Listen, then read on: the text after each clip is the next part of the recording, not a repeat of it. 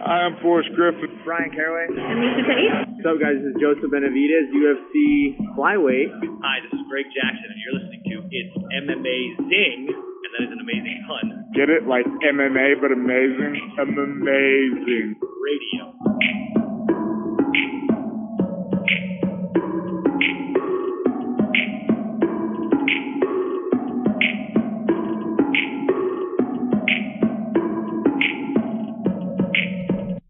Welcome to It's Amazing Radio.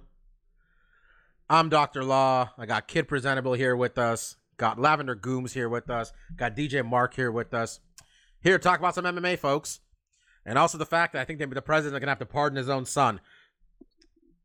Yo, Mike, you catch that Don Jr. news? Woo! I saw a Twitter alert that he gave over his text to WikiLeaks. Oh, man, WikiLeaks and him talking about stuff, Russia and all that jazz. Woo! It's hot. If you're not cheating, you're not trying. So you We're can't not blame Don. You can't blame Don Jr. for trying to hook up his dad. We're not talking about Donald Trump offering to go rescue LiAngelo Ball from a Chinese prison. And he's going to intervene for the UCLA 3. We're also not even talking about the fact that a decent number of people in this country are trying to justify statutory rape while using the Bible. So there's that. America. Mary was a teenager, Bobby. Mary was a teenager. Well, Mary was a virgin. Stayed a virgin. What's up? Allegedly. Yeah, exactly. All right, kids. That's the way. Now we talked about politics and religion and all that jazz. Let's all four of you that are left. We're gonna talk about this UFC Fight Night card that happened this past weekend in Norfolk, Virginia.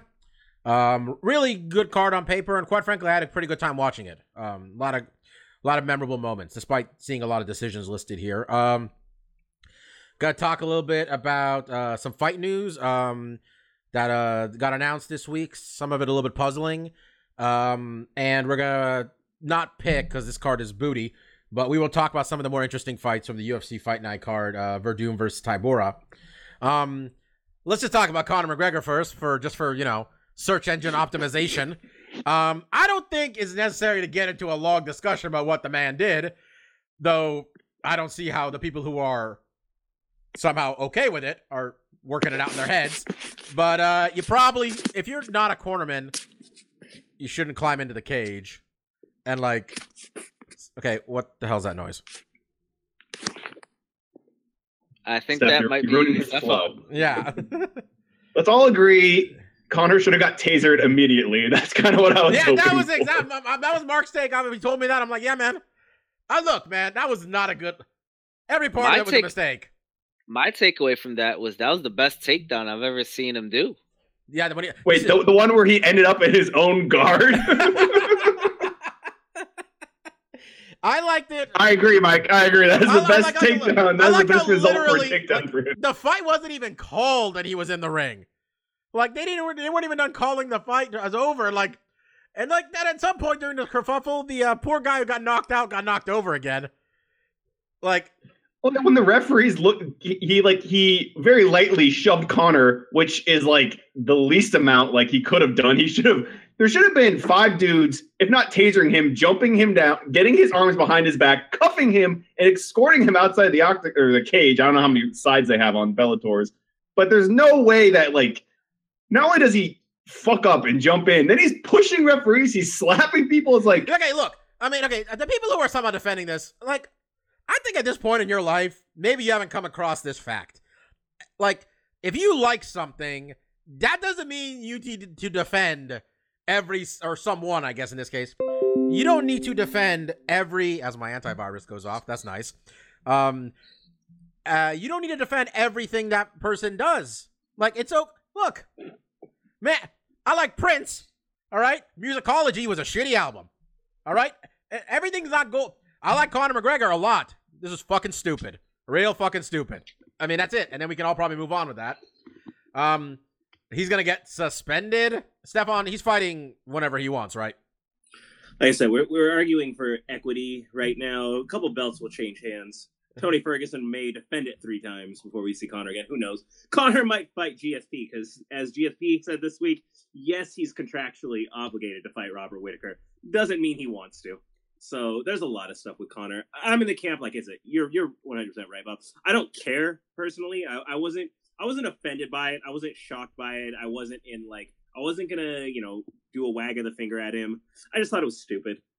Yeah, but I get what you're saying. You don't need to justify it. We're in the era of a lot of our heroes are letting us down right now. So don't be that asshole who records a video about how, yeah, all those women are lying, and then that very man agrees that all of it is true 5 minutes later in the New York Times. Don't be that guy who's on video being the denier. Yeah, it's just, come on, guys. Shit This isn't that. I'm just saying Jason High should probably still be in the UFC because he barely touched the official, and he had just been dropped, so he got fired. Just saying. I'd like to see Paul Daly This back. is Conor McGregor. Yeah, I'm willing to forgive Paul Daly, and that man sucker punched Josh Koscheck. Ooh, Or he missed his Is sucker that punch, more to be because fair. Josh Koscheck is kind of a dick? Yeah, it's kind of like when Verdum kicked Treverdian, and we all unanimously didn't care. Again, people say it, man. If Verdum had kicked like Greg Jackson, like you wouldn't have found Verdum's body. The whole crowd would have turned on him. Like, if somebody you like, that would have been okay. By the way, But when he kicked, I was gonna say my favorite part of the Conor thing was he fucked up doubly because it was on tape delay. So Bellator spent for all of Friday promoting this thing as if that was the main event. So Bellator got to pop the rating too, probably for this thing. So yeah. Anybody, that's it, right? We knocked that out pretty well. We put a bow on it. Yeah, that's it. there's only one Conor McGregor. Yes. And apparently Oscar De La Hoya is calling him out. Anyway, so we also had some weird fight news. But you know what? Let's get to this card first because we had some bloody fights that needed to get our attention more so than some weird fight bookings. Just one thing before we really get into it. Just an RIP and an in memoriam to the rest of Anderson Silva's career. We were going to get to that part when I talked about the fight bookings. But the picture they used of Anderson Silva had this MMA fighter used this picture of Anderson Silva where his hands were out, like confused about what was happening. I thought that was a good picture choice when they announced that he had failed a drug test. The third one he has failed. So that is it. Mike's showing the picture. It's an excellent picture, Mike, isn't it? Yeah, okay. As I mentioned, the UFC was in Norfolk this past Saturday. Dustin Poirier, Anthony Pettis. I know, Steph, you saw it. Marcus, I know your DVR failed you completely. Mike, you didn't see this? I did not. Okay. This fight, and Steph, I'm assuming you agree with me here when I at least say this part. This was just really good. It was impressive in all regards. Dustin Poirier was winning all the rounds, and if you didn't see it, Dustin Poirier and Anthony Pettis just kind of started throwing down, and Anthony Pettis started getting some really bad cuts. A couple of them in ground and pound where, Steph, I thought it looked like at one point Pettis' nose broke, right? That was part of what happened.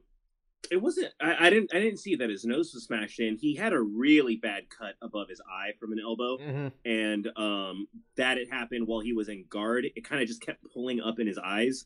Yeah, so much so that there was a point where like they stopped the fight and there was 2 pools of blood over his eyes. He couldn't see. He was on his back, and probably I didn't like that stoppage. Me personally, just a side note, because Steph, it looked like none of the submissions were working. Everybody was too bloody, but he was like halfway to a triangle at that point.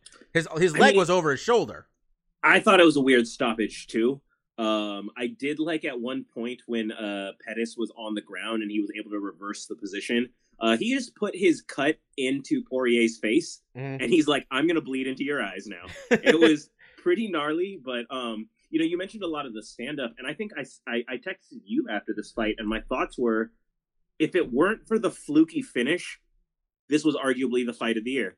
This was giving Gaethje and Johnson a run for their money. Like, I loved it. Yeah, the ground fighting was spectacular. I was getting shades of going all the way back to the Tough 3 finale of Kendall Grove versus what's his name, Short Fuse, Herman, and Herman. Where in terms of just being a grappling spectacle, it was amazing. You had Poirier takes the back, gets the body triangle. You get Pettis reverses it to top, who gets to mount. Like, they kept reversing each other. It was something out of the video games. You know, like when the video game Mark where the grappling and it's like too ludicrous, like you're in mount, now you're in guard, now you're back to mount because of these crazy reversals.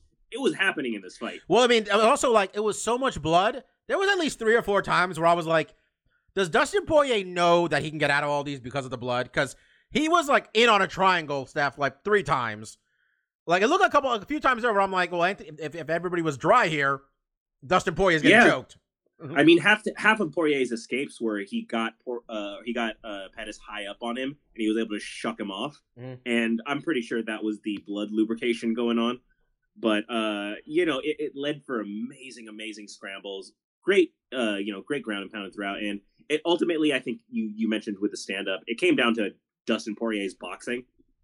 His hands were just light years better than Pettis's. Pettis was getting shots in too, no doubt. He was getting combinations. He had some kicks that were really good, but he couldn't quite settle into that range. And Poirier really pressed on him. And yeah, we've said Pettis is one of his kryptonite is a pressure fighter. And this guy was landing. I honestly thought they both looked really good though. Not that Pettis was winning, but I thought like there was enough times where I was just like, Pettis could turn this around I could win this at any second. Like Poirier's letting himself get hit at a lot of unfortunate. He doesn't have a lot of defense, Dustin Poirier.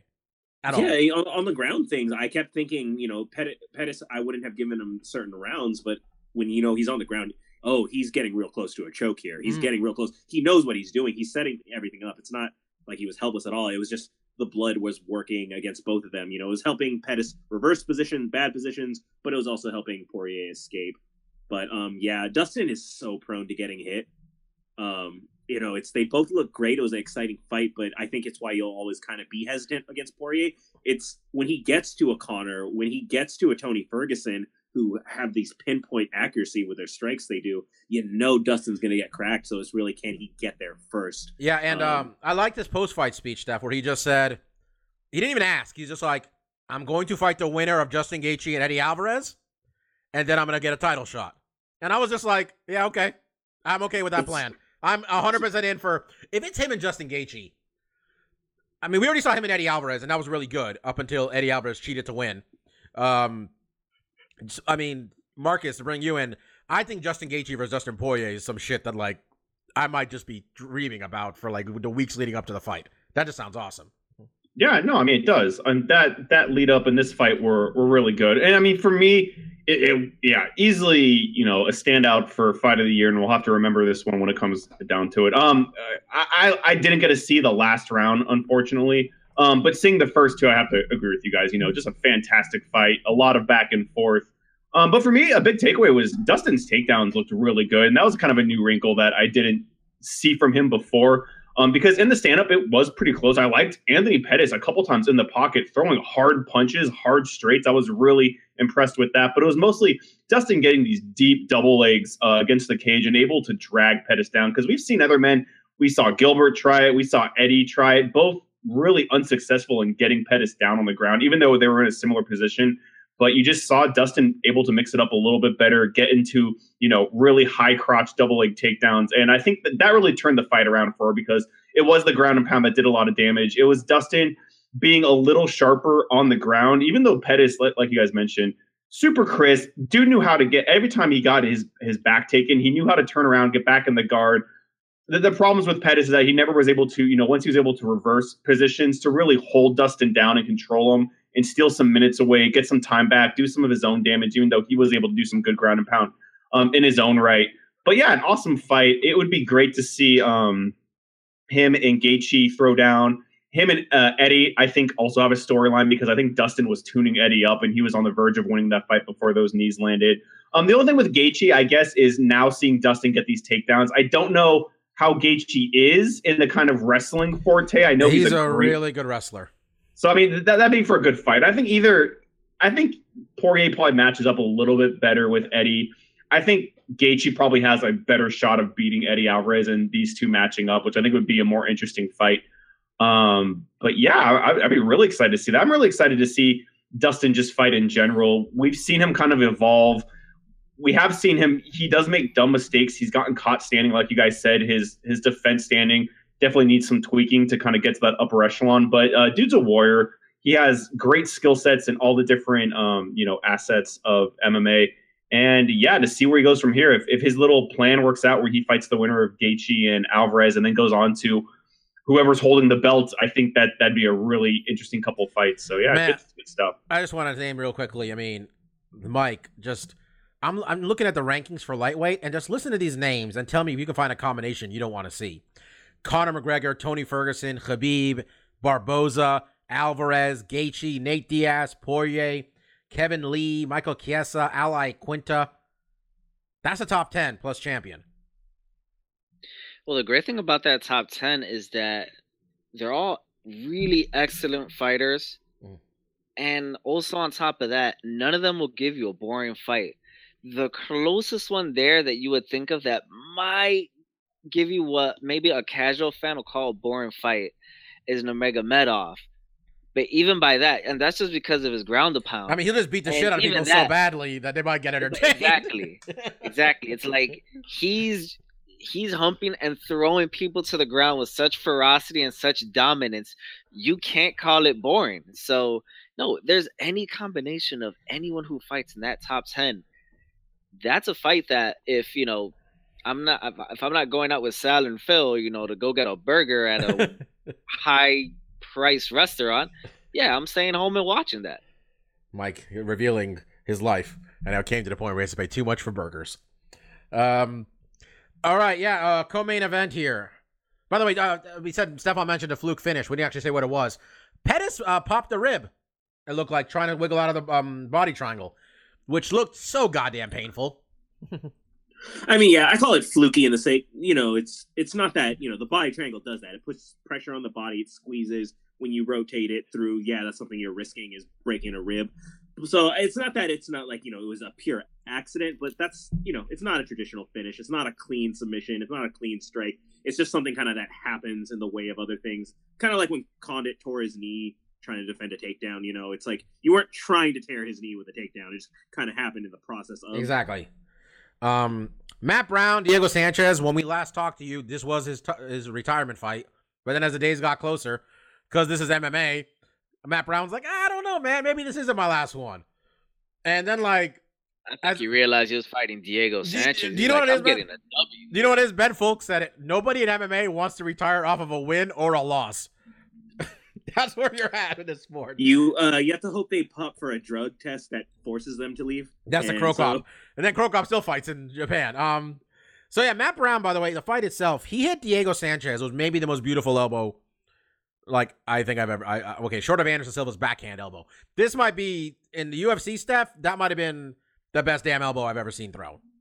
I mean, I have to mention, it took me a while to see what ended this fight.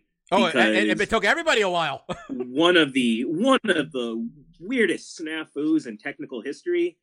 It's like they're clinched against the cage, and then we cut to this empty conference room. We hear cameramen talking, and then we just have pause on this other room, and next thing, Diego is dead on the mat. And it's like it's always that thing I joke about where the lights go out, like something the Undertaker would do, and you come back and someone's it's like someone got a Kuma special. They got the dragon touch or whatever. And we didn't know what happened. It was just a weird cut. But when they got the replay, it was just this downward single strike elbow. It was beautiful. It was just it's perfect technique. I don't know what to call it. It's just the perfect Matt elbow. Brown in the clinch, man. Matt Brown in the clinch. Marcus? Just one sec, Stefan. The name of the movie you're thinking about. Raging Demon. Raging Demon. Oh, Mark swooped in on you there, buddy. Dude, I was like, I know that one. I'm not gonna let mine get this shit. Mark's like, I got this trivia. Marcus, Diego Sanchez has lost 3 of 4. All 3 of those were knockouts. In the middle there, he handled Marcin Held in Mexico. He's been doing this a long time. And he somehow only, when I say Diego Sanchez has 38 fights, I'm surprised it's only 38. And I'm surprised he's only 35 years old. If he's going to be in the UFC, all right, but he needs to fight really not good people. Right? At this point, what do you think? The guy is going to fight, he wants to fight, he can fight. But, I don't need him to fight people this good. Yeah, it's not really for us to say when someone should hang it up. It's an extremely difficult decision, but when you do see knockouts like this, you do have to really think about, the longevity of your livelihood and taking a knockdown like this. 'Cause, I mean, really, it was a beautiful elbow from Matt Brown, but what made it all the more spectacular is just how Diego folded. Like, I was watching with Christine, and she said that Diego just went Bethesda ragdoll on this one, because that dude, the light went off, and every muscle in his body just relaxed, and the dude crumbled down hard. And I think I was watching, like you even mentioned, Bob, Luke Thomas talk about it, and he mentioned that these knockouts reminded him a lot of Chuck Liddell, and that is a scary place when you're at the vulnerability of when you just get touched. And I don't know if he's at that place, because that was a beautiful, hard elbow from Matt Brown. So it's not like he just got tagged with a little pitter-patter and the lights got turned off. But and Bobby, to your original question, does he need to fight lesser competition? I mean, I kind of consider Matt Brown to be somewhat of lesser competition. He's not really a title contender. He's not someone that really kills people. And in this fight, Diego had moments. I mean, that liver kick, I was like, I picked this fight wrong. I forgot this dude has a glass rib. But Matt Brown was still able to get, and he was still able to finish the fight. And I think it's because, Diego's taken a lot of tough wars. So I don't know. I mean, in the back of my head, when I was watching this fight and after to it, I was like, man, Diego would be kind of a monster in Bellator. Like you said, Bobby, where the competition maybe isn't quite at the level that we see consistently at the UFC. What? Oh, sorry, what? What? Huh? But I'd love to see. I mean, if he does want to continue, fighting lesser competition. I think fighting for a smaller organization that they're able to kind of build him up a little bit and not throw him against, really tough guys. I don't know. Diego has been around. He's not, like you said, he's 35, Bob, so he's not like ancient. But it's really this kid starting. He's fighting. He's also fighting a guy. I mean, age is not. I mean, he's got 40 fights, and I'm just gonna assume he bled in 40 of them. That's the guy he was fighting was retiring, and he was fighting. He's from Ultimate Fighter 7, and Diego's from Ultimate Fighter 1. Just saying. Yeah. That's I mean, Diego came on really young, though. To be fair, like, this is a kid that started at 18. He was making waves. So he's probably been in the sport longer than 35, which is just because, I mean, we have a lot of 35-year-old MMA fighters that they're not really even thinking about retiring yet, especially when you look in the heavyweight division, not until dudes start peaking past 40 do they even start whispering about, hanging it up. But yeah, I mean, Bobby, I would agree. If he's not a top echelon guy, I think he needs to go back to the drawing board and kind of reassess what are my goals in this sport, really, because I don't think title contention is really a realistic one at this point. So if it is to get, do a mad grab for cash in the next 2 years, get as many high-profile, high-paying fights that aren't super dangerous, I don't. And for me as a fan, he doesn't have anything to give in the UFC anymore. Like I said, he's not in title contention. I don't see him getting back into it. So I think getting kind of a fresh start in Bellator with some fresh matchups might be interesting. Might kind of revitalize the career. At least it'd get me interested in seeing Diego. I think it's just time for BJ Penn versus Diego Sanchez too. Let's just book that thing. I mean, yeah, that's a possibility, I guess, because they're so old. You keep throwing out Bellator, but it's like Diego Sanchez versus the Pitbull brothers. Are you excited about that? No, it's more Diego's first fight against some guy we don't really know, and then he loses to him, and they're like, "Oh boy, this is not a good move." I mean, it's tough. We know this from the beginning with Diego. This wasn't going to end well. Like, come on now. Yeah. This was not going to end well. But the thing is, I mean, it's tough for us to say he should hang it up or go to fight lesser people, because we're big Diego Sanchez fans, and he's a terrific character. He has great charisma. We'll always remember, what was it, the BJ fight? What fight did he come out with the cross? Because that was awesome. Ellenberger who came out with the Jesus cross. Yeah, I mean, the dude's just a character. Diego also started going up. Diego did the yes chant first, and then professional wrestler Bryan Danielson took it and became a millionaire because of it. Diego did that shit, right? Yeah, he's a great character. Daniel Bryan. Hey man, I'm going indie as fuck here. He's Bryan Danielson. But at the end of the day, I hope Diego finds a good place for himself. But it's hard because you can tell with Diego, he's a fighter's fighter. Like, this isn't a guy who's thinking about, I'm going to transition into being like a coach and a teacher. I mean, he could if he wanted to, but he's just the guy, like, he loves being in that cage. He loves that spotlight. You can just tell when he's fighting, he loves every moment of it. And it's those guys that have the hardest time hanging it up, because they'll even hang it up for a year and be like, I got to get back in there. I know I could still do it. And he has that kind of, not ego, but the self-confidence kind of. I think when this dude's 45, he's going to be like, he's kind of like a Ken Shamrock. He's like, I know I got knocked out a bunch. I can still do it. I know inside myself I can still compete. Even though the body's deteriorating, the mind is so strong in this kid that I don't think he'll ever give up. So you want to keep him safe. You want to make sure he doesn't have a lot of fights that end like this one did, because it was rough. All right. Talk about these other fights. Mike, I was hoping you'd watch this. Stefan, Andrei Arlovsky, Junior Albini went out there and fought. And I can't tell you what happened because something about Mr. Albini was real distracting. Yeah, the story on Junior Albini is his nickname is Baby, and he wanted to live it up. So he rolled up. Is that true? Is that true? He was wearing a diaper, it looked like. He intentionally rolled his shorts up to make it look like a big, saggy white diaper he was wearing. Okay, because read about that. It did look like a diaper. I mentioned it to Christine. I was like, this looks like a diaper. This is a horrible choice. I honestly just thought, like, he thought he ordered the short compression shorts and he got the baggy shorts and he's like, I can make this I work. thought that too, but then I'm like, wait, his name is rolled up in there. He did this on purpose. Like I noticed that too. Like he didn't get the right shorts. I didn't know his nickname was Big Baby. No, just Baby. It's Baby. I mean, it should be Big Baby because, I mean, look at this dude. Dude, this guy was like 2 weight classes off from where he should have been fighting, right? Yeah. Like at least he's leaning into it. That's kind of cool. Overall in the fight, I don't want to hawk. I mean, I know we've been talking a long time for a card that maybe isn't worthy of this much time and attention, but I was kind of disappointed with Andrei Arlovsky. I mean, he had a good fight here. He still showed that he's still sharp and he could win fights, but the way Junior would get into basically the pocket and not throw anything and let Andre throw a couple punches, I was just like, Andre, with commitment and conviction, throw that goddamn uppercut because this dude's begging for it. Junior kind of stopped throwing punches, I don't know, for 5 minutes in? Maybe? Yeah, I mean, he had some moments when, like, Arlovsky would blast him to the body, then he'd throw, like, a heavy left hook and actually try, but yeah, that's kind of disappointing. But Andre looks good. You know, he had his punches were still kind of on point. I think if he he just needed that W, really, right? He needed that W. He was active. He was going after it, but I just look at this file. I was like, man, the Andre that was tearing it up a couple years ago would have ate this guy alive, and he just got a decision here, but he still looked good. So what are you gonna do? I was totally happy to give Mark my analysis time there, because for me that was 15 minutes and one of those grainy old slides where it just says scene missing.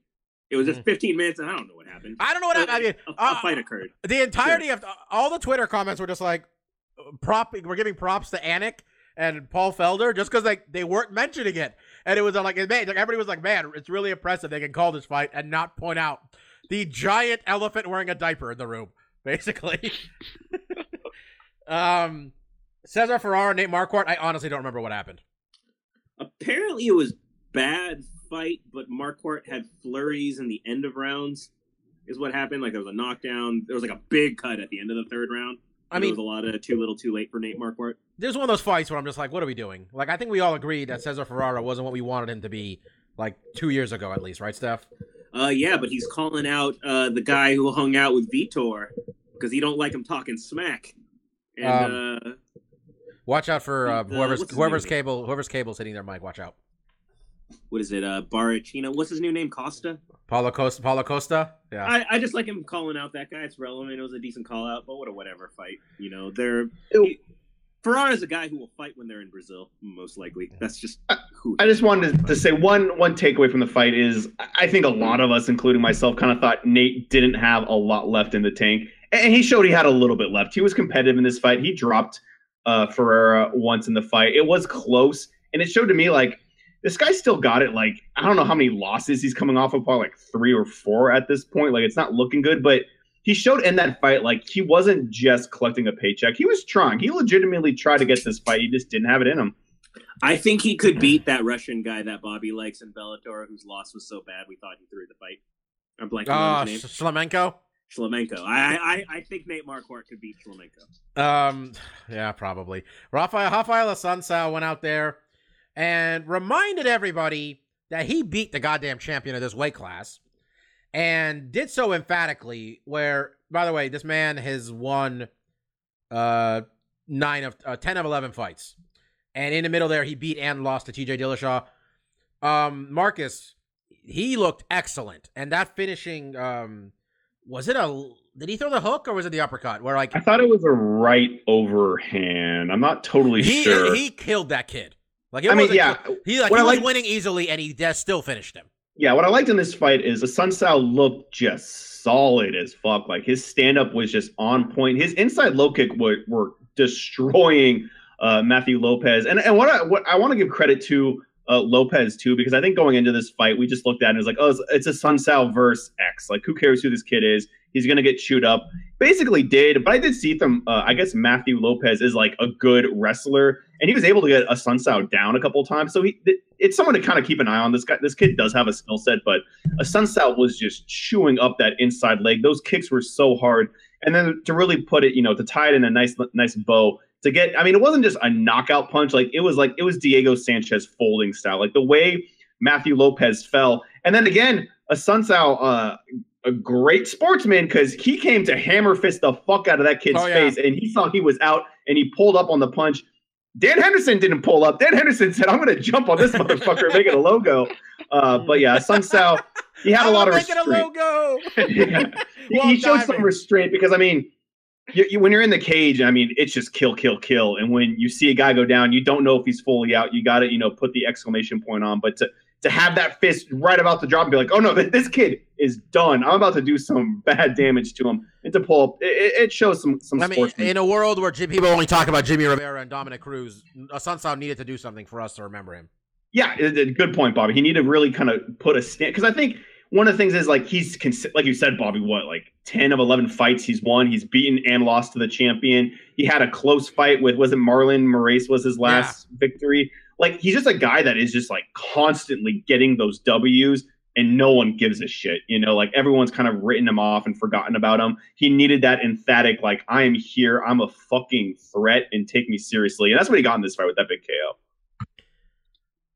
KO. Also, big win here for Clay Guida, where I didn't know it was possible for Clay Guida to knock a man out. But Joe Lauzon was done fighting when he got dropped. Like, he was done. And it was just Joe Lauzon being a bad motherfucker and running off instinct that he was able to defend as long as he did, kind of. He was done.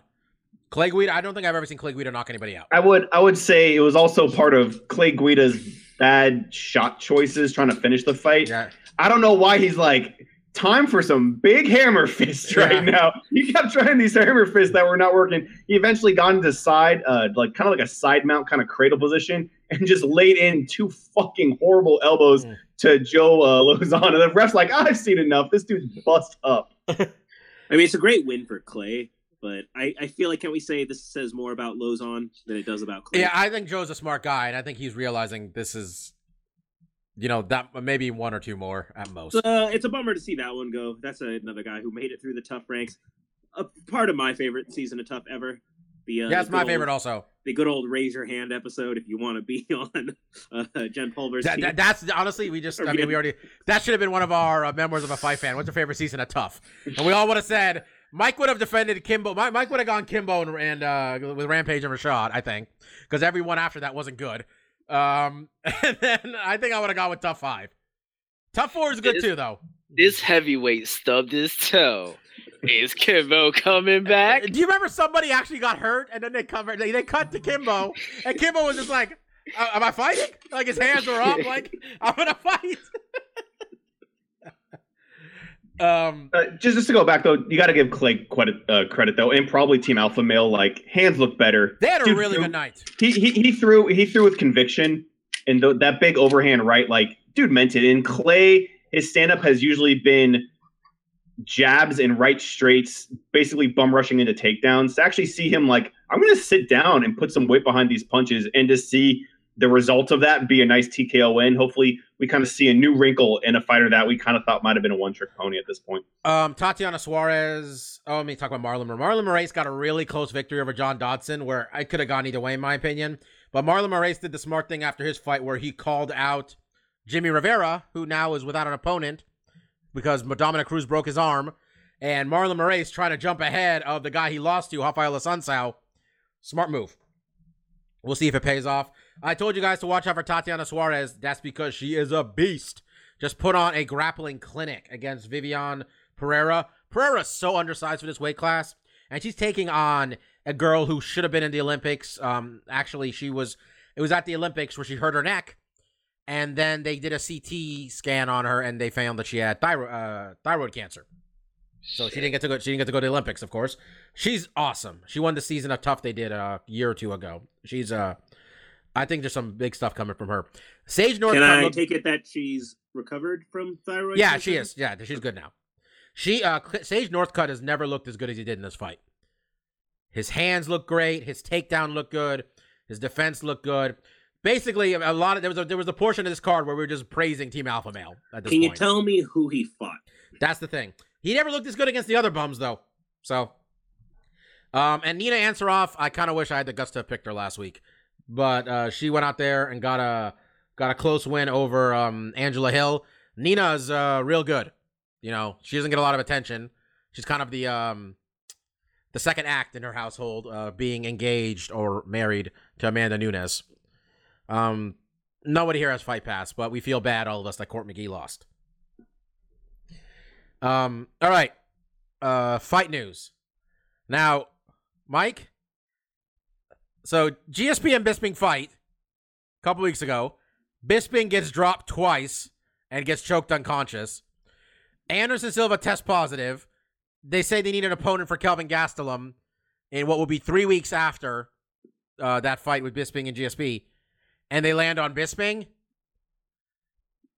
I'm excited. I think it'd be a good fight, man. But man got his brain scrambled twice at least in that fight. But not too much. And just had a weight cut.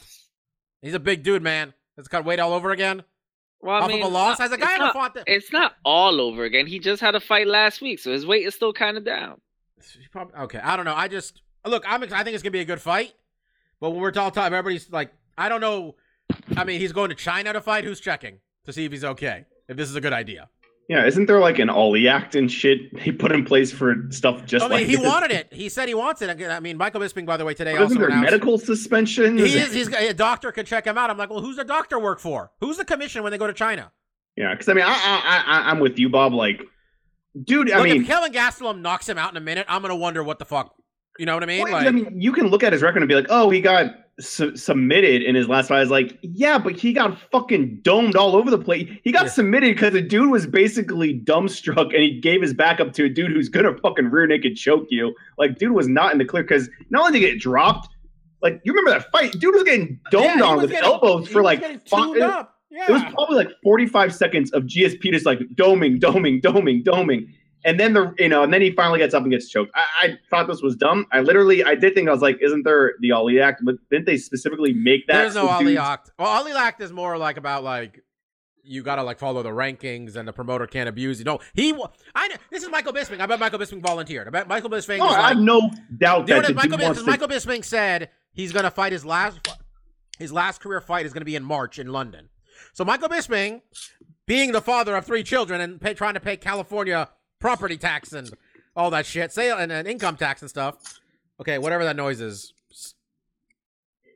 That might be me eating pistachios. That's my what bad. The I mean, they're delicious. This is like episode 260, man.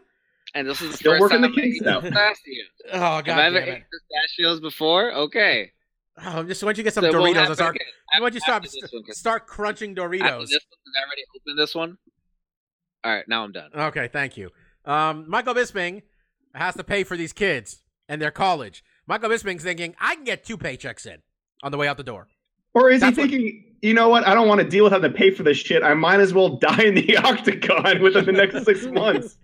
No, think about it, man. He's like, he probably already knew March is the UFC fight in London. That's a wrap for me. Now he's like, I can get paid twice.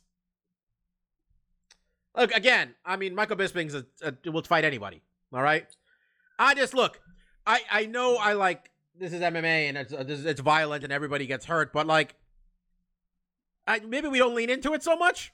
I mean, maybe it's not the smartest move because GSP is a great fighter, but when you think of GSP, you don't think, man, I can get hurt in this fight. He did, though. He was getting his... That's what I'm saying. He still got hurt in that fight. Kelvin Gastelum can legitimately hurt this dude. I'm telling you, if Kelvin Gastelum goes out there and knocks out Diego Sanchez knocks out Michael Bisping in like a minute, that's a possibility that exists anyway because Kelvin Gastelum's a very good fighter. But again, the dude just got, like, as Mark put it, domed on. I don't know. I mean, I was already inclined to pick Kelvin against Anderson, to be honest. Yeah, I'm definitely a heavy lean on him over Bisping. I mean, if I'm Michael Bisping, I start using some offensive wrestling here. Come on now. Fly your ass all the way to China. You just got knocked out in front of the world. He's a good wrestler. Kelvin is too, though. But Kelvin's undersized, so. Yeah, Kelvin perpetually, he performs so well at middleweight, and his post-fight is always about how he wants to cut back down. He only lost to Weidman, and Weidman's huge and really good. But, yeah. Funny how Bisping wants to fight another underweight wrestler. That went so well for him in his last fight. I think that, if they want to give him, if he's going to retire in March, we got to think of a good opponent for him that isn't Luke Rockhold, because I don't think him getting his ass beat in London is going to be fun for anybody except for Luke Rockhold. All right. Also, some news that happened this week. We got ourselves a tournament in Bellator. Now, if you're following the It's Some Amazing Twitter account, which I know you all are, you'll know that me and DJ Mark were at a press conference after Bellator's Michael Chandler versus who the fuck was it? Benson Henderson fight.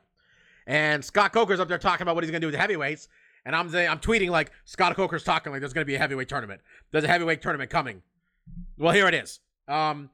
Marcus, as I told you, the world heavyweight, the definition of word heavyweight is being used a little bit loose here, given who's on this card. We got on this 8-man tournament. We got Roy Nelson, Fedor Emelianenko, Frank Mir, Matt Mitrione. Those are 4 heavyweights. And this is where we get to the light heavyweight portion of this. Quentin Jackson, Ryan Bader, and King Muhammad Lawal. And now we're entering the middleweight portion of this tournament. Chael Sonnen. All right, Stefan, who are we picking in this one? If there's anything I've learned about a Scott Coker run tournament, Grand Prix, I am picking the field. We literally talked about it. I have mystery entrant who comes in for a drug or injury replacement that wins the field. You know what? I'm gonna tell you the mystery replacement after we're done talking a little bit about the tournament. But no, literally, I remember this like years ago. You and me are just talking like we saw the odds. We're like, the field is gonna win this tournament. This isn't gonna end smoothly. This is Strikeforce. We could have been so rich. Did you really want to put my odds? I'm putting my odds on the hardcore kid, Emmanuel Newton. He's not even in the tournament. Oh, I see what you're saying. Exactly. Oh, see, no. Okay, well, let's just talk about who the. Okay, former WWE wrestler known as Jack Swagger. He just signed with Bellator, and his shoot name is Jake Hagar, who was an excellent amateur wrestler in college. Isn't he a final fight? That's another. That's spelled differently. Mike. No. Hager. Yeah. That's a good point. It is Mike Hager. But yeah, Mr. Hager's got a pretty illustrious college career. And he's from Oklahoma or fought. I think he was wrestling in Oklahoma or something. And if you know anything about professional wrestling, that means you get a visit from good old JR, and he convinces you to be a pro wrestler. So now he wants to fight. So he said he's going to try to fight twice in Bellator in 2018. So he's going to be your Bellator heavyweight champion when this is all said and done. So Quentin Jackson today on MMA Hour mentioned that, let's just give him some good Rampage quote here. I didn't even know about the damn tournament, to be honest, until I re-signed my agreement. Yeah, then I see all over the damn social media, it's a damn tournament. I'm like, oh, fuck, here we go with this shit. But I don't care. I'm a fighter. I mean, you do care. He also said he doesn't want to fight Fedor, which, let me tell you, if we're not booking Chael versus Fedor, what's the point of this thing, right? That's what I'm here to see. Mark, I'm here to see Chael say nonsense against Fedor, and Fedor just smirk at him while wearing a sweater. What are you talking about, Bobby? The GOP and Russians, they're on the same side now. Chael is not fighting Fedor. Man, the picture they used for Frank Mir is pretty clear. They used he's beat up. It looks like someone just had a picture of a Frank Mir post fight. Do you remember when Frank Mir used to do a lot more commentary stuff for the UFC? Why is it like every countdown he was a part of, he always had like an inflated black eye, even if he wasn't fighting? Like even if he was just a commentary guy. Well, I mean, he always literally had a black eye. he lives in Vegas. You couldn't wait for Frank and to let this thing, to let the swelling go down or something. Marcus, heavyweight tournaments is what Scott Coker likes himself a tournament. Jokes aside, he put all of the guys that people know the name of in this thing north of 185 pounds, except Phil Davis, right? I mean, we do what you got to do. Yeah. Jokes aside, I was going to say, we knew about this tournament for so long because he was waiting to get heavyweights. And then at this point, it's like, fuck it. Let's just throw the guys with name value in there. But, I mean, tournaments are fun. I generally do like a tournament. It builds a lot of storylines. It'll make a bunch of interesting matchups potentially between this hodgepodge of heavy, light heavyweight, and one guy who fiddled between middleweight and light heavyweight. But even that being said, I think like the clear frontrunner is probably like Matt Mitrione or Roy Nelson, but not so much so that I'm like, Jackson might be able to pull this off. He beat Kimbo before. Like, it's not out of the realm of possibility that like someone you don't really honestly, I got Ryan Bader shit here. I think I got Ryan Bader right now looking at it. Oh, is Bader? I thought because he was the champion. I thought Davis was in it or something. No, he's in. Ryan Bader's a champion and he's in this. Ryan Bader could be a heavyweight and he's the front runner. Ryan Bader's fighting as well as he's ever fought, basically, right? Yeah, now. he's looking great.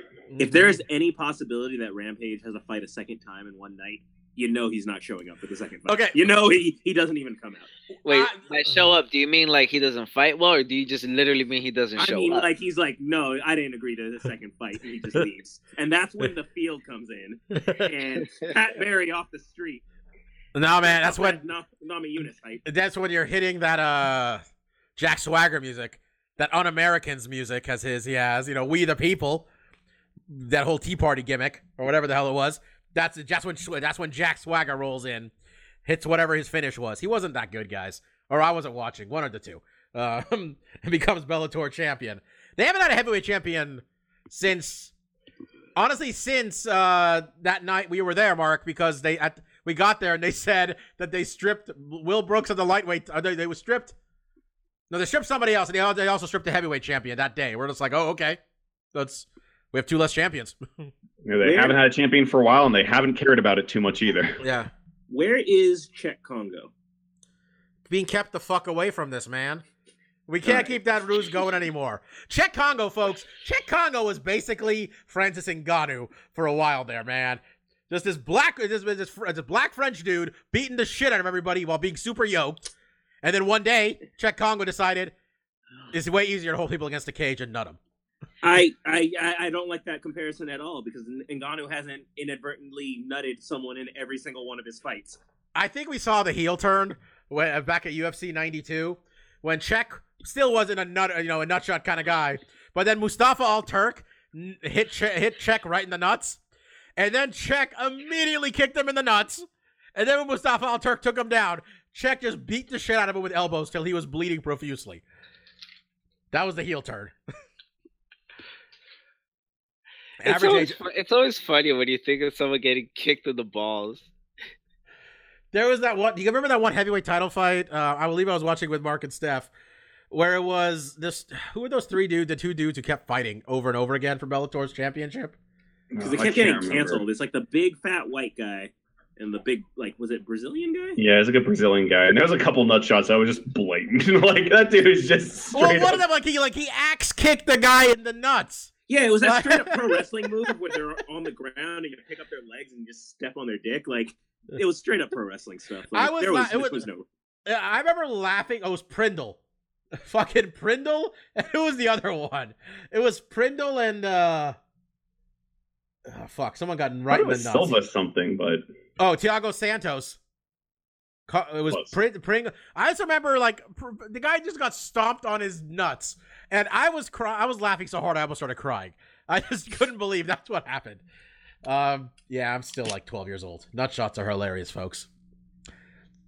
So yeah, Bellator's doing a tournament. I don't know when they said it was gonna start, but other Bellator news, I think this is Steph's girl, Mackenzie Dern has just signed with Bellator. She signed with Invicta, man, and she's under Right, UFC and she's signed under. She's already under UFC contract too. That might be Bobby's girl. One of my girls was in the news. I sent it to Bobby. Angela Lee. Hopefully she gets better quickly. She was involved in a really gnarly car accident. She fell asleep at the wheel. Her car rolled 3 times. She came away only with bruises. Having inadvertently fallen asleep at the wheel of a car before, there's a lot of dangerous, bad places that can go. Having rolled a vehicle 7 times. Yeah. Was that because you were asleep though? No, I did it because I was swerving out of the way as shit, and then I overcorrected. Long story short, I almost fell asleep on when I was driving on the highway once. Those bumps. What are those bumps called on the side of the road?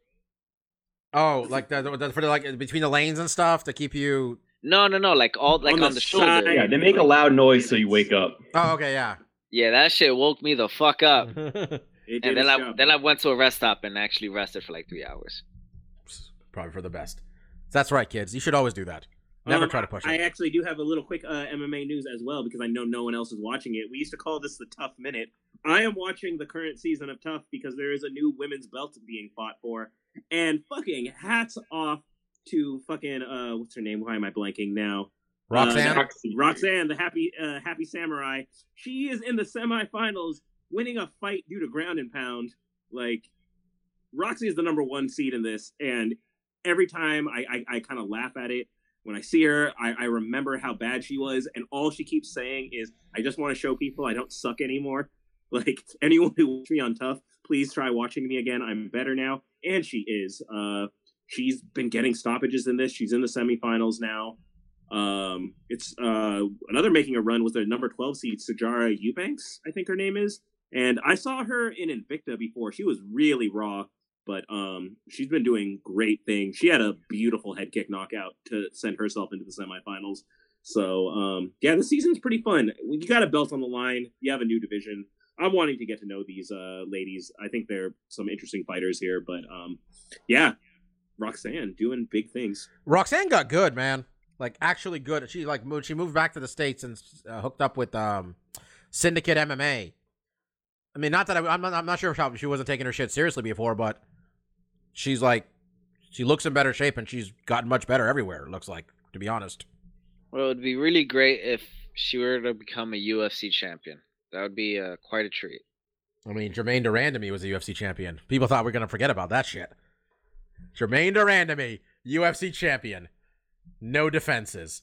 Won by a bunch of strikes after the bell. God, that was wonderful. Stefan was so happy. I remember that. Stefan was just like, this is peak Schadenfreude. This is as bad as it could get. It just should have been a draw. That's the cherry on top that was missing from that fight. Should have been a draw. All right. Let's do memoirs of a fight fan. Before we do stuff we like. This week's thing is, what is your favorite submission? Your favorite Okay, what is your favorite submission of all time, and what was the best submission you've ever seen? Okay, so your favorite submission, as in just generally? Which one do you like? In any fight you've seen. I'll go first. You might get an idea. Okay? My favorite of all time was Anderson Silva with the triangle armbar on Chael Sonnen at UFC 117. Because that shit, I didn't see that coming. That blew my... Like, we just started yelling. It was amazing. And then the best I've ever seen was that shit Mighty Mouse did. I ain't never seen anything like that before in my life. The whatever they're calling it, the mouse trap. We're gonna call it the mouse trap, Mighty Mouse. I don't care if you have another move called the mouse trap. We'll call that, the super mouse trap or some shit. Yeah, that the half German suplex into the armbar while the guy's still landing was amazing. That one was cool. For me, my favorite has to be triangle choke Takanori Gomi, along with Nate Diaz just flexing as well while he's got that shit. That was like 2 different submissions. Yeah, I was gonna say one. that was Kurt Pellegrino. Yeah, Nate triangled Kurt Pellegrino and flexed and gave the double fingers. Nate got a Umaplata, which is an even crazier submission. It's basically unfucking heard of. I don't think he flexed. No, he got an arm bar on Gomi. He got an armbar on Gomi. Nick got a gobo plata on Gomi. You got there's like three fights we got merging together. Okay. Oh wait, I'm talking about Nick. It's the triangle against Pellegrino where he flexed on him. Okay, now that's your favorite of all time. Do you have the one that you think is the best? I mean, it could be that one too, but It'd probably have to be the Twister. Oh by, yeah, Korean Zombie. That was a few years ago now. Oh, you son of a bitch! You stole my pick. Look, I'll be honest. Everybody was gonna say Twister or fucking the Mousetrap thing, man. That was the likely answer for. Well, I don't want to steal another one from Steph, but I'll just not say it then. There we go. How about that? Marcus, what do you got, brother? Yeah. So my favorite one was probably when Nate got Connor, and that was just some more like I have such a love-hate relationship with Connor, but he keeps fighting the guys I like, and then he like styles on them and talks shit about them. And Nate was the one guy who his shit talk didn't work, and I really wanted, and he was getting bust up a little bit, and I really just wanted Connor to eat his words. And it was so great when he shot that takedown. I was like, oh yes, you stupid fuck, you're about to get all kinds of shit right now. Do you know what, Marcus? Before you go to your the best one, you watching with you that reminded of when we watched Rampage versus Chuck 2, where it wasn't like you had any malice towards Chuck Liddell, but you were really just like, I think you were just more like, people don't know about Rampage. And I felt the same way we were watching Nate versus Connor, where you're like, people don't know, all these people don't know. That's what I felt like. You just felt like, fuck the mainstream both times. Yeah, I think there's definitely some similarities you can pull from both of them. For best submission, I mean, it's tough, and I feel like I'm going to this one just because every time we do this, memories of a MMA fan or whatever, it always goes. It's got to go back to Genki Sudo. It just has to. Mark, you're here to give me pride, basically. You're here for pride. Yeah, I mean, it's really every time it goes like, "What's your favorite anything?" It's like, what happened in Pride or Pancrase or Shuto that I thought was really cool. And Genki's craziest submission, it's the big spin. Who the fuck does a big spin into an Achilles lock is insane. Against Nate Marquardt, who's still fighting, and at the time was a fucking beast in Pancrase. I mean, we're talking about a guy who got the king of Pancrase, that organization. And I mean, like you said, Bobby Mousetrap, I'd never seen a submission quite like that. The Twister, never seen it in MMA. Omoplatas, again, never really seen that often utilized in a mixed martial arts condition. I've never seen anyone else do a big. It had to take Cesaro in pro wrestling to do it, and he does it even worse because he just drops the fucker. Genki gets you confused, and then he Achilles locks you. That's a really cool submission. Definitely check it out.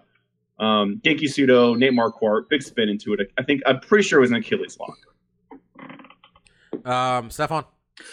Since you guys have named so many good ones, and there's no need for me to hype them up again, so I'm gonna kind of cheat as I go into like a more specific individual one. When it comes to submissions, I appreciate every fighter who gets so good at one submission that they get known for that submission. Whether it's Ronda and the armbar, or Phil Davis's wonderful Wonder Bar, his one-armed Kimura. His one-armed Kimura he's pulled off on multiple occasions. The fact that OSP keeps getting the Von Flue choke. I have such even dirty-ass Paul Harris and never releasing his leg locks. The fact that people can have like a signature maneuver.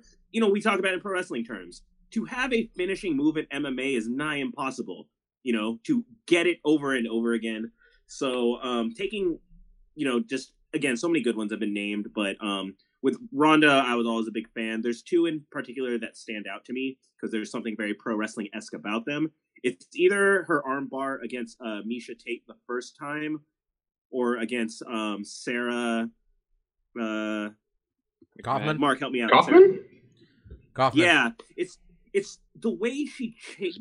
In that fight, it was the way she chased the armbar. She didn't get it at once, but she hunted it. She kept breaking down the legs. She kept rolling her over. It reminded me of fucking the dabbing Filipino dude in pro wrestling. The way his submission move evolved and it had more levels, So it was like that. And then with Misha, where she wasn't tapping. Misha was letting it hyperextend. So Ronda gets it, the arm tucked all the way under the armpit. So now she's torquing it even more. It's not even holding the wrist. It's just when the submission evolves to this next level grip. And now you're really tearing it apart. It's just next level. That's expert master level stuff. So I just have an appreciation for anyone who has that type of skill set. All right. Did he just close that whole damn thing? Oh, here we go. I meant to mute, but I was gonna say, Stephon did such a good job. I'm He just out. he I'm dropped the out. mic. He just closed the damn program. Do you guys remember Mark and Steph when we went to the UFC 117 where Matt Hughes got Ricardo Almeida in that weird like front headlock thing, and then nobody knew it was a submission until Ricardo Almeida was unconscious? I remember thinking that was awesome. Like he's had like a front headlock, and all of a sudden he just flexed on him, literally flexed. I thought, and he was just out. Yeah, I can't remember exactly what it looked like, but I just remember it worked the same way as the Vaughn flu, where you don't even necessarily know you're in a choke until it's too late. I guess it was something the Schultz brothers, people might know them mostly from the Foxcatcher movie, where that was one of those things they would pull. It was illegal as shit. You were choking the dude, but they would get a guy in that when they were wrestling on the Olympic teams and stuff. Was it kind of a dragon sleeper? It was kind of like, but the guy was like, no, it was like, this looked like a headlock. Like you were like starting a guillotine, but then like he draped an arm on. All of a sudden, Ricardo Almeida was unconscious. It was never fully explained because nobody else ever did it. Because Matt Hughes got that farm boy strength. Matt Hughes, underrated grappler, is his submission game. Did you right. see that GSP armbar he pulled off? That was slick. that was some crazy. You know what? He's got no belt, but Jeremy Horn taught him a lot of goddamn submissions, man. All right. I think it's time for stuff we like, unless I'm mistaken. Oh, we should talk about this card that's happening. There was a card. Who cares? It's late. Real quickly, for the card I just was mentioning, Fabricio Verdum, Marcin Tybura. Verdum fights are good, generally. And Tim Means, Bilal Muhammad will be a fun fight. And Dan Kelly is interesting to fight because the man is just taped up so much that you wonder how he's still going at all. So, and Will Brooks is fighting Nick Lenz. Yeah. To be fair, it's a half decent card. There's some names here. We're still blocked by Will Brooks. So yeah. There's some decent names here. There's probably going to be a good amount of fun fights. Usually, in the Australian crowd, really, they really like the sport. It's going to be an active crowd, but not a lot to break down. Not a lot that is really going to have relevance in the weight divisions that we're seeing here. So, no picks, no need to break down. Yeah, Tim Means trying to ascend to that Matt Brown role. Now that Matt Brown's about to go away, you got to get a W here. They send you to Australia to fight Bilal Muhammad. You got to get that W.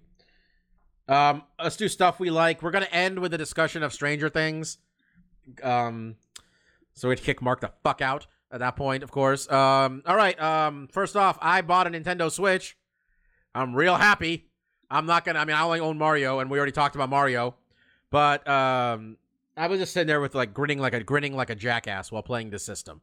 I couldn't stop smiling. It made me so happy. I can't wait to buy Mario Kart and Zelda, and I love Nintendo, man. So they did. It's awesome. It's a really cool system. It's yeah.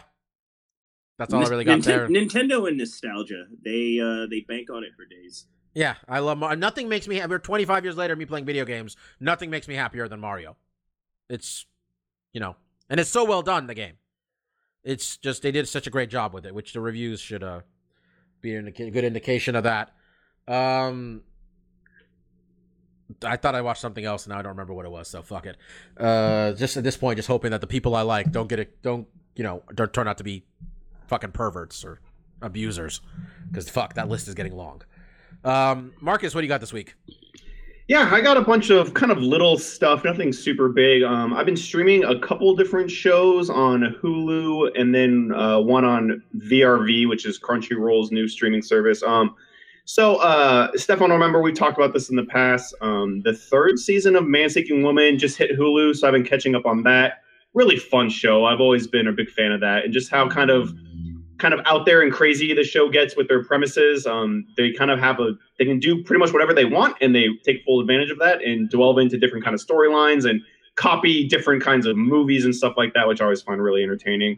Another show that we've been watching is Venture Brothers. I think season 6 is on Hulu as well. And again, another great animated show that kind of like Rick and Morty is super inconsistent with how quickly they get seasons out. So it's always a treat when some new stuff finally hits. And then I've been watching the second season of Harmon Quest on VRV. And man, it's kind of weird. If you guys don't know Harmon Quest, it's Dan Harmon who did Community, and he has his own. Was it Harmontown? Is his podcast? They play a Dungeons and Dragons game on the podcast. But the weird thing is, I mean, what makes this season particularly interesting is that he does it with who used to be either his serious girlfriend or now ex-wife. And like the first 6 episodes, he used to always introduce her as my former better half. And it was just like really like Dan Harmon is a really kind of dark guy, and he doesn't hide it super well. So you can tell like it's just kind of a weird scenario that they're still playing this game. I mean, it's not like weird where it's like cringeworthy, but like when you used to say like, oh yeah, my better half or my former better half, and it's just like, oh man, like this is still too fresh and painful for me to be kind of peeping in on your life right here. But still entertaining, fun show with a lot of fun guest stars. And then when it comes to video games, there's not a ton coming out this week. The big one is Star Wars Battlefront 2, which is kind of getting ripped to shreds on how they're doing microtransactions. And the new thing is how you unlock Luke and Darth Vader. I guess earlier today, it was going to take you like 40 to 80 hours of gameplay to like unlock those two people. And then I guess Reddit had a shitstorm of people downvoting one of the developers. I don't know what you call the Reddit post, I guess. Comments. It was the most downvoted comment in history. Comment, which is such an EA thing. Like, this shit is not that important, but people will bitch about it. Like, EA 2 years ago was the worst company in America because they had a bad ending to Mass Effect 3. People are losing their houses. People's lives are destroyed by companies, but you fucked up my Mass Effect 3 ending, so fuck you. You're the worst. Really weird, really bizarre. The game, reviews just kind of came out this evening, and they're kind of middling. They're around the 6, 7, 8. But I Battlefront is just a gorgeous Star Wars game. So if you want to kind of get a Star Wars fix in, you can't have a better visual game than the Battlefront series. And they're doing some cool stuff with this one. There's a campaign in this one. You can play AI bots in this one, which were 2 things that weren't in the first one that people really hated. But what I kind of want to talk about, kind of wrapping into this whole Nintendo nostalgia theme, Bobby helped me snag a Supra Boy a couple weeks ago. It's easily the most inconvenient portable device I've ever bought in my entire life. Because essentially what it is it's a portable Super Nintendo system, which that in and of itself seems really cool. Super Nintendo is a fantastic console to be able to play those games on the go. One is easily achieved now with smartphones. When I got my first smartphone, I got it because our friend Eddie said, look I can run a Super Nintendo emulator and play Chrono Trigger on my phone. I was like, well, that's the coolest shit in the world. I have to get a smartphone. And then I realized this thing sucks. There's no controller. I have to touch the screen. This is awful. There's a 3DS. You can buy virtual console. But okay. So what makes it so inconvenient is that you literally have to have the Super Nintendo cartridges with you. So like if you're going on a trip, you're going to lug around like 5 of these bad boys, basically fills up a carry-on. That being said, I'm surprised at how much fun I'm having with it. The other week, I was able to go back to my mom's house and I dug up my old Super Nintendo cartridges, and I had some shit in there I didn't know I had that I was really happy. I've been searching for Super Punch-Out forever, and I didn't know if I had it for sure, and I actually did, so that was really cool. And then getting the Super Nintendo, Super Boy and kind of playing that led me into like this other hole I didn't even know existed. I guess on Etsy, it is kind of a thing now where people make reproduction carts and reproduction games that are really hard and rare to find. So I've been having this crawl up my butt about playing Chrono Trigger. And it's not just playing Chrono Trigger. I have to play it on Super Nintendo because I have it on DS. I put 3 hours into it, and I'm like, for some reason, I want to play it on this big, clunky, stupid device instead. But Chrono Trigger is an extremely rare and popular game. To get a legitimate cart, just the cart itself would cost like $60 to $70 to $80. On Etsy, there's a dude making reproduction carts. Basically, they make the chip. They have the plastic case. It looks just like a real cart for $20. So I snagged that. And then one of my the first Fire Pro game I ever played was on the Super Nintendo called Fire Pro Premium X. One of the best. And I was able to find a cart on that on Etsy. But what's really cool, that's a Japanese game. With these reproduction carts, they can put in patches that basically translate the game. So I have a cart coming that has Fire Pro translated into English, which is fucking awesome. And then looking on there, I just went in a rabbit hole of all these cool Sega CD games and Saturn games that are just fucking insanely expensive that I really wouldn't be logically able to buy. That there's a repurposed disc of Snatcher, which is Hideo Kojima's first game before he kind of got into Metal Gear, and it's basically his play on like Blade Runner. It's one of those cult classic games that basically only came out on Sega CD, super hard to find. Some dude's making reproduction discs of it for like $30 on Etsy. I don't know what the legal ramifications of this are. I don't know how these guys are able to basically resell games they didn't develop or produce or publish. I don't know how they're getting away with it necessarily, but I think it's really fucking awesome. I mean, my Chrono Trigger cart isn't anything special, but some of these repurposed, like they redo the box.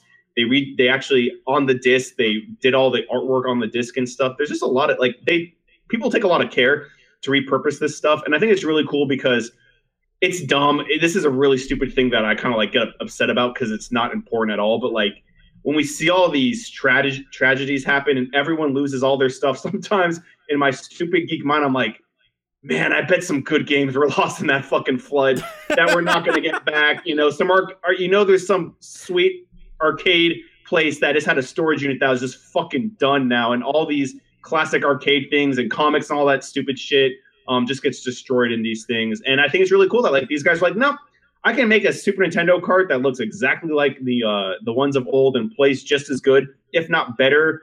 They're being sold out there. I think that's really coul. So I've kind of gone into that stuff, and that's what I like this week. Maybe you will too. I like that. Mike, what do you got, brother? So going back to your comment about Dan Harmon and him playing his Dungeons and Dragons game with his ex-wife. As someone who used to be an avid D&D player, when you got a campaign going, it don't matter if you guys tried to kill yourselves the day before. Saturday at 7 p.m., you playing the next module of your session, all right? Don't matter, all right? That shit is sacrosanct. That shit is sacred. You never give up in the middle of a campaign. Fair enough. Thing I like this week, well, it's really something I'm still in the middle of watching. I'm maybe about 80 episodes in. I started watching it when I was in Japan. It's on Crunchyroll. It's this anime.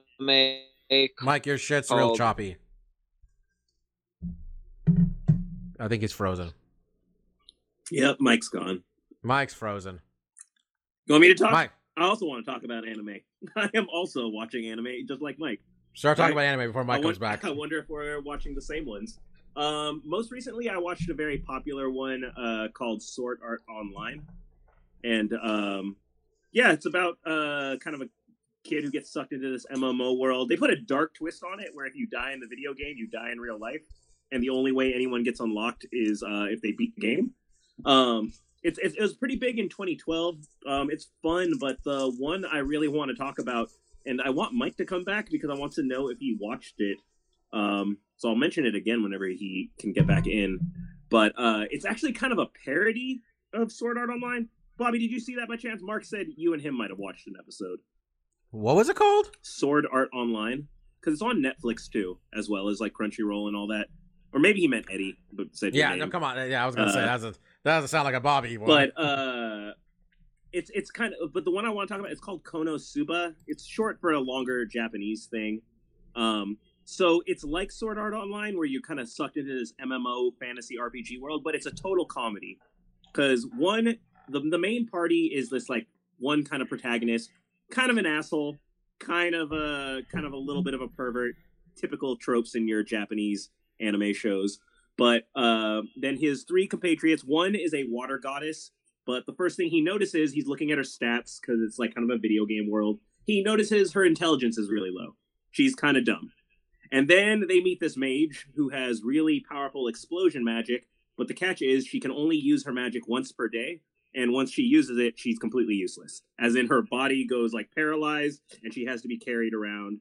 And then there's this like big like armored crusader knight named Darkness. But her catch is even though she has like high vitality and defense points, she has no accuracy. Whenever she swings her sword, she misses. And they also kind of develop her personality that she's got like a masochistic fetish, and they really play that shit up, and it's really hilarious in my opinion. Mike, are you back? Yeah, I'm back. Have you seen an anime called Konosuba? No.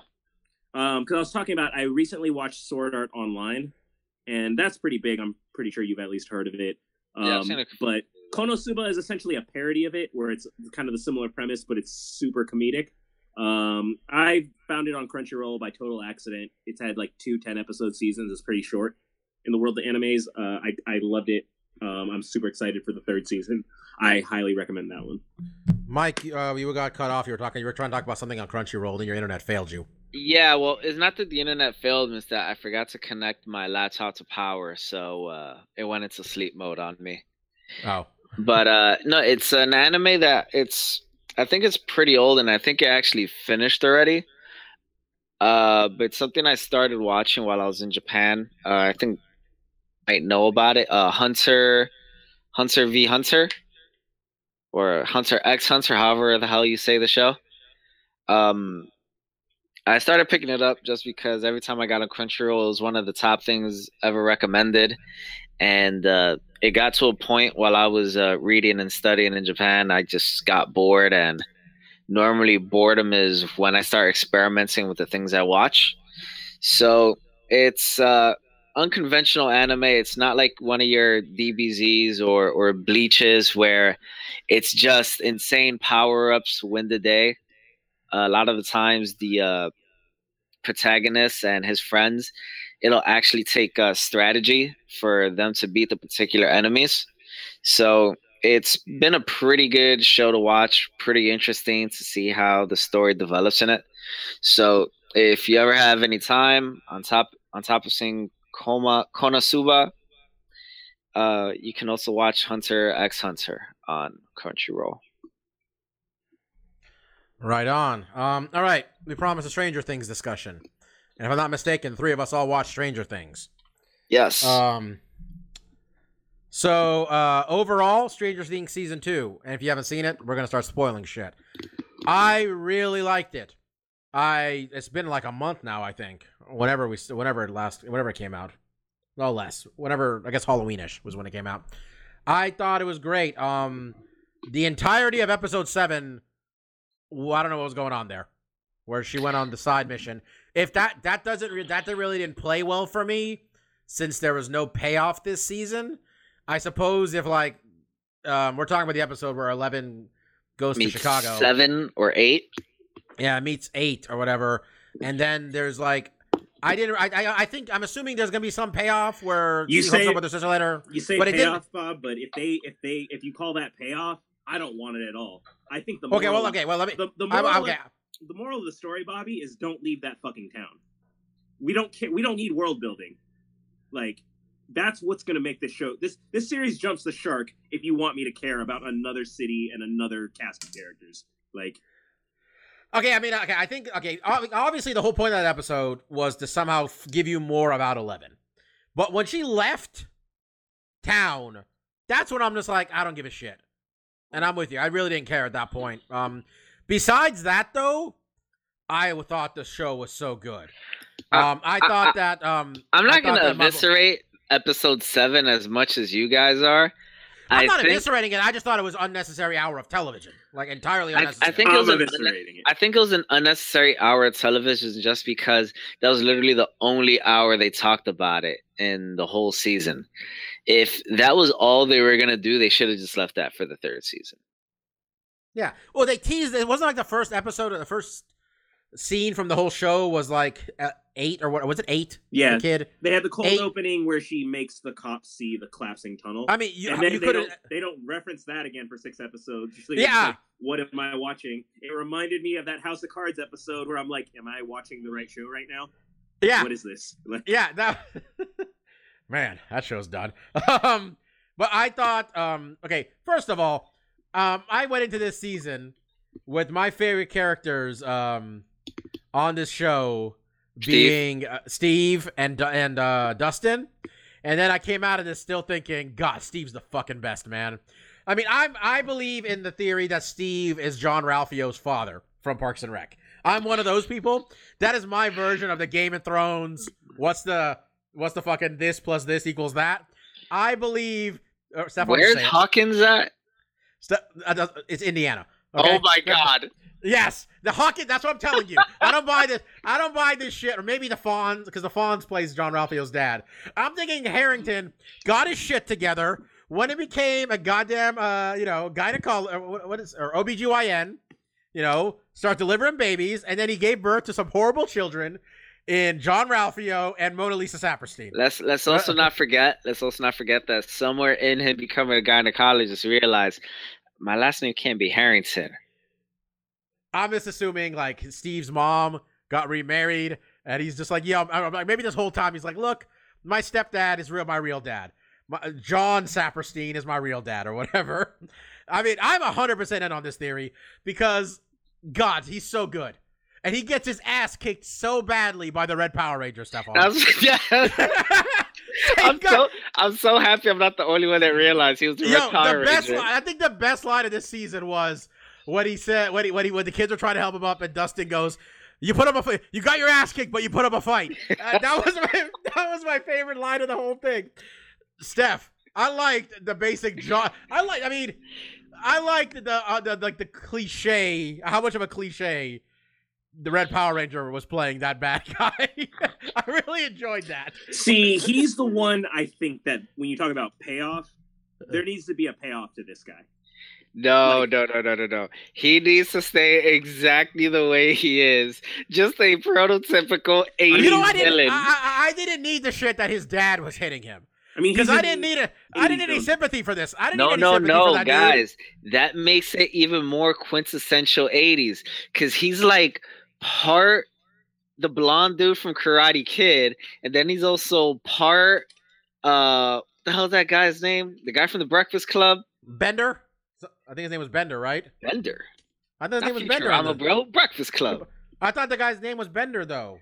The guy. William Judd? No, not William Judd. The outcat, the criminal. You know that he was. What's the dude's fucking name? Judd Nelson. He played John Bender in the Breakfast Club. So suck it. Oh well, okay.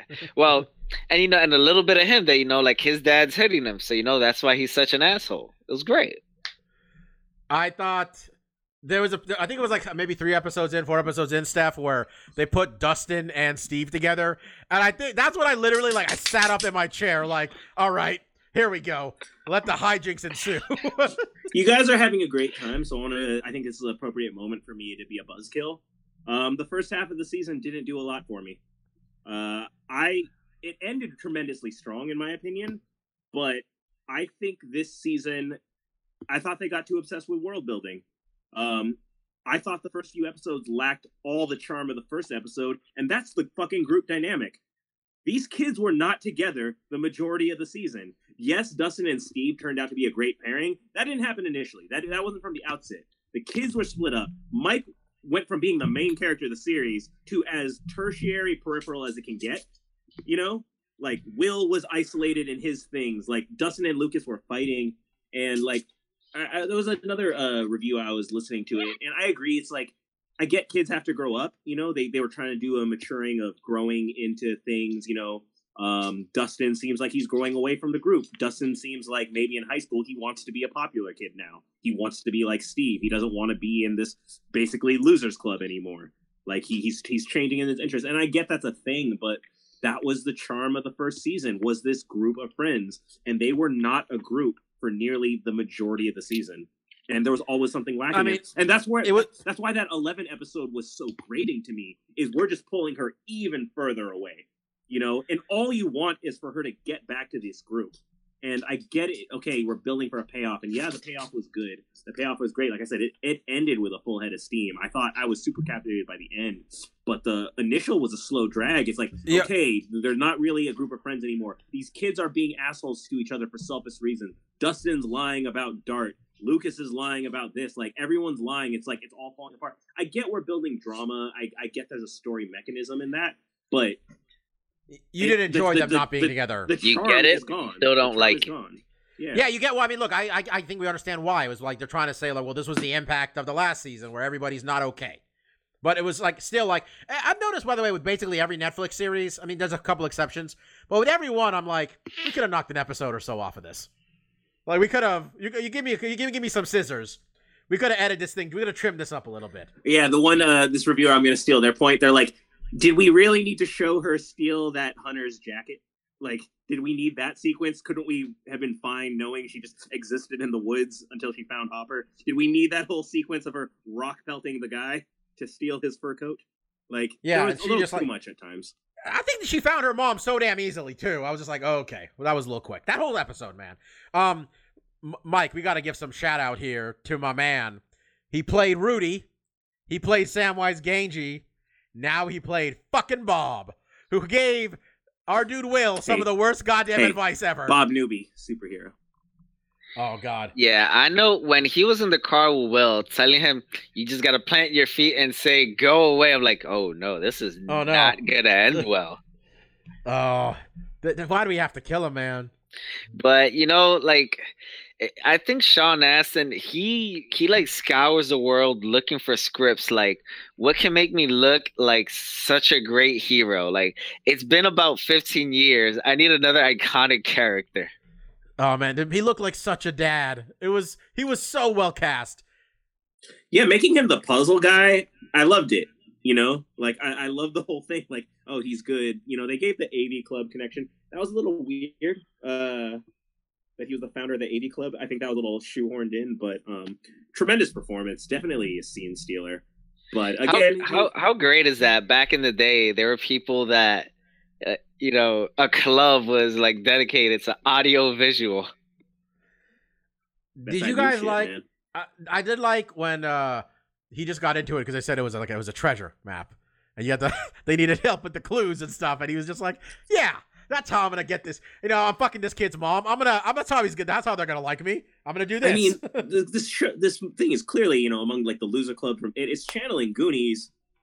Why not get the head original Goonie kid? You know, it's only right that Sean Astin be a part of this. You know, it's such an homage to the '80s, anyways. Like, it's just perfect. But you know, I also read that thing. What was that? So I was gonna say, did you guys catch the thing when did it end for you and roll into this like making of thing? Yeah, which was hosted. Did anybody? I watched that. That was really good. It was hosted by. I watched the first episode of that after show thing. It was hosted by Jim Rash, who played Dean Craig Pelton from Community. Dean Craig Pelton on Community. He did really well. I thought they were pointing out some references that I just didn't know. Like I was like, oh, I didn't catch that. You know, I like their breakdown of the creators talking about like the use of 80s technology, and they're like, the walkie-talkie is the greatest writing plot device because it works perfectly when you want it to, and it's choppy as hell and has no reception when you need it to fail. Like, they're like, it wouldn't work today with the internet and cell phones and everything. But by the way, hashtag justice for Barb. We finally got some that scene with Steve and the KFC where he said it was finger licking good. That was so great. That's why I signed up for. I signed up for, like, honestly, at the end of the whole thing, I like Steve, by the way, when he's like practicing his apology for Nancy. He's like, Nancy, I apologize. Then he's just like, why am I apologizing? Like, he says it out loud. I'm like, yeah, man, you did nothing wrong. She got drunk and got angry. You didn't do anything wrong. Like, what is? And I did another. I'm just gonna gush over Steve, quite frankly, because I liked when like Dustin saw him and said, "Hey, you got your bat with the nails on it?" It's like, why? He's like, we need it. And Steve was just like, yeah, all right, I'm in for adventure round 2 with these kids. Let's go. This is remind me. Speaking of scene stealing, I don't know the actor's name or even remember his character's name. I just know I've seen this guy. He was the sleazy, like, journalist type guy with the beard that Nancy. Oh, he's good at everything. And Jonathan go to visit. Yeah, when he just asked him in the morning, how was the pullout? Oh, God. Oh, that was great. that was a moment. That was a moment in this series. Oh, Dino, by the way, no credit at all yet to Mad About You himself, Paul Reiser. I didn't know. I'm assuming he was the Mad About You checks had just been rolling in for this dude for so long that he was just pulling a Rick Moranis, like, I'm going home. Fuck y'all. But he was back. Dying? I forget. No, he was okay because he got the paperwork for 11 to get adopted by Hopper. I mean, I know you give him that credit, but I credit it to his appearance in the original Alien. It's just connecting back to all these inspirations. You know, he's the one who sends, or tries to find Rip. Well, he's aliens, right? He finds Ripley and he's like, "Oh, we need to go back out there. The Wayland Corporation wants to find out what it was." You know what? For her being away from the kids for so long, 11 had a badass entrance though. Yeah. Like, I mean, I didn't like them keeping them away from each other as long as they did stuff, but her, when she, like, when you just hear the sounds of her just wrecking these fucking things. Oh, absolutely. And just props to Millie Bobby Brown. She's the best thing about this show. You know, she is a tremendous actress, and, like, that's just going to be a career to see where she goes from here. Every scene she has, the gravitas is there. Like, just for her being as young as she is, you know, her scenes with Hopper, you know, they played off of each other so well. Yeah, that little girl is going to be a big deal. But you know what? I I don't give her too much credit because she's British. What does that mean? Americans are very easily charmed by them Brits. I'm extremely charmed by her, and you know, I know that's the effect. Those British people, they just seem to be good at acting. Have you ever met a bad British actor? I am not a fan of Ricky Gervais. I mean, he's a comedian. Yeah, really. He's not really an actor. Fair enough. But he tries. I mean, like, I think you're talking to a person who thinks Jason Statham is excellent at what he does. So you're not going to get anything from me. I don't think any of us think he's bad at what he does either. Oh, he's a goddamn pro. He's Chef Chelios. I mean, did you see him in Spy? That movie was hilarious. I heard he was so good. I still haven't seen Spy. I heard he was the best part. Spy is really good. I heard it was a good movie and he was the best part. That's Melissa McCarthy, right? With Melissa McCarthy, yeah. You know what? I got a coupon for a $1 rental. I might actually use it on that. That sounds like a good time. Overall, I thought it was really good. I didn't need the ending scene where the what's the name of the big fucking monster in this one? The Thayer, something Thayer. The Gorman dog or some shit like that. Oh no! You're talking about the big tentacle thing. The Mind Flayer. Yeah. Where they had the Mind Flayer over the school. I kind of thought we were like, we'll have these same kids, but maybe it won't be all upside down. You know what I mean? Like, I thought we were going to do some new shit.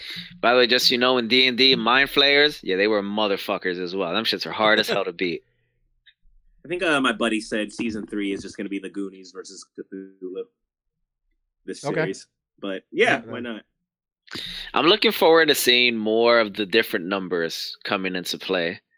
Oh, I thought the little girl was really good, too. The new little girl. I thought she did a good job. Oh, the redhead? Yeah, the redhead. I thought she did a good job. She was a good addition. Oh, she was great. About the Thing, I don't like what they're doing.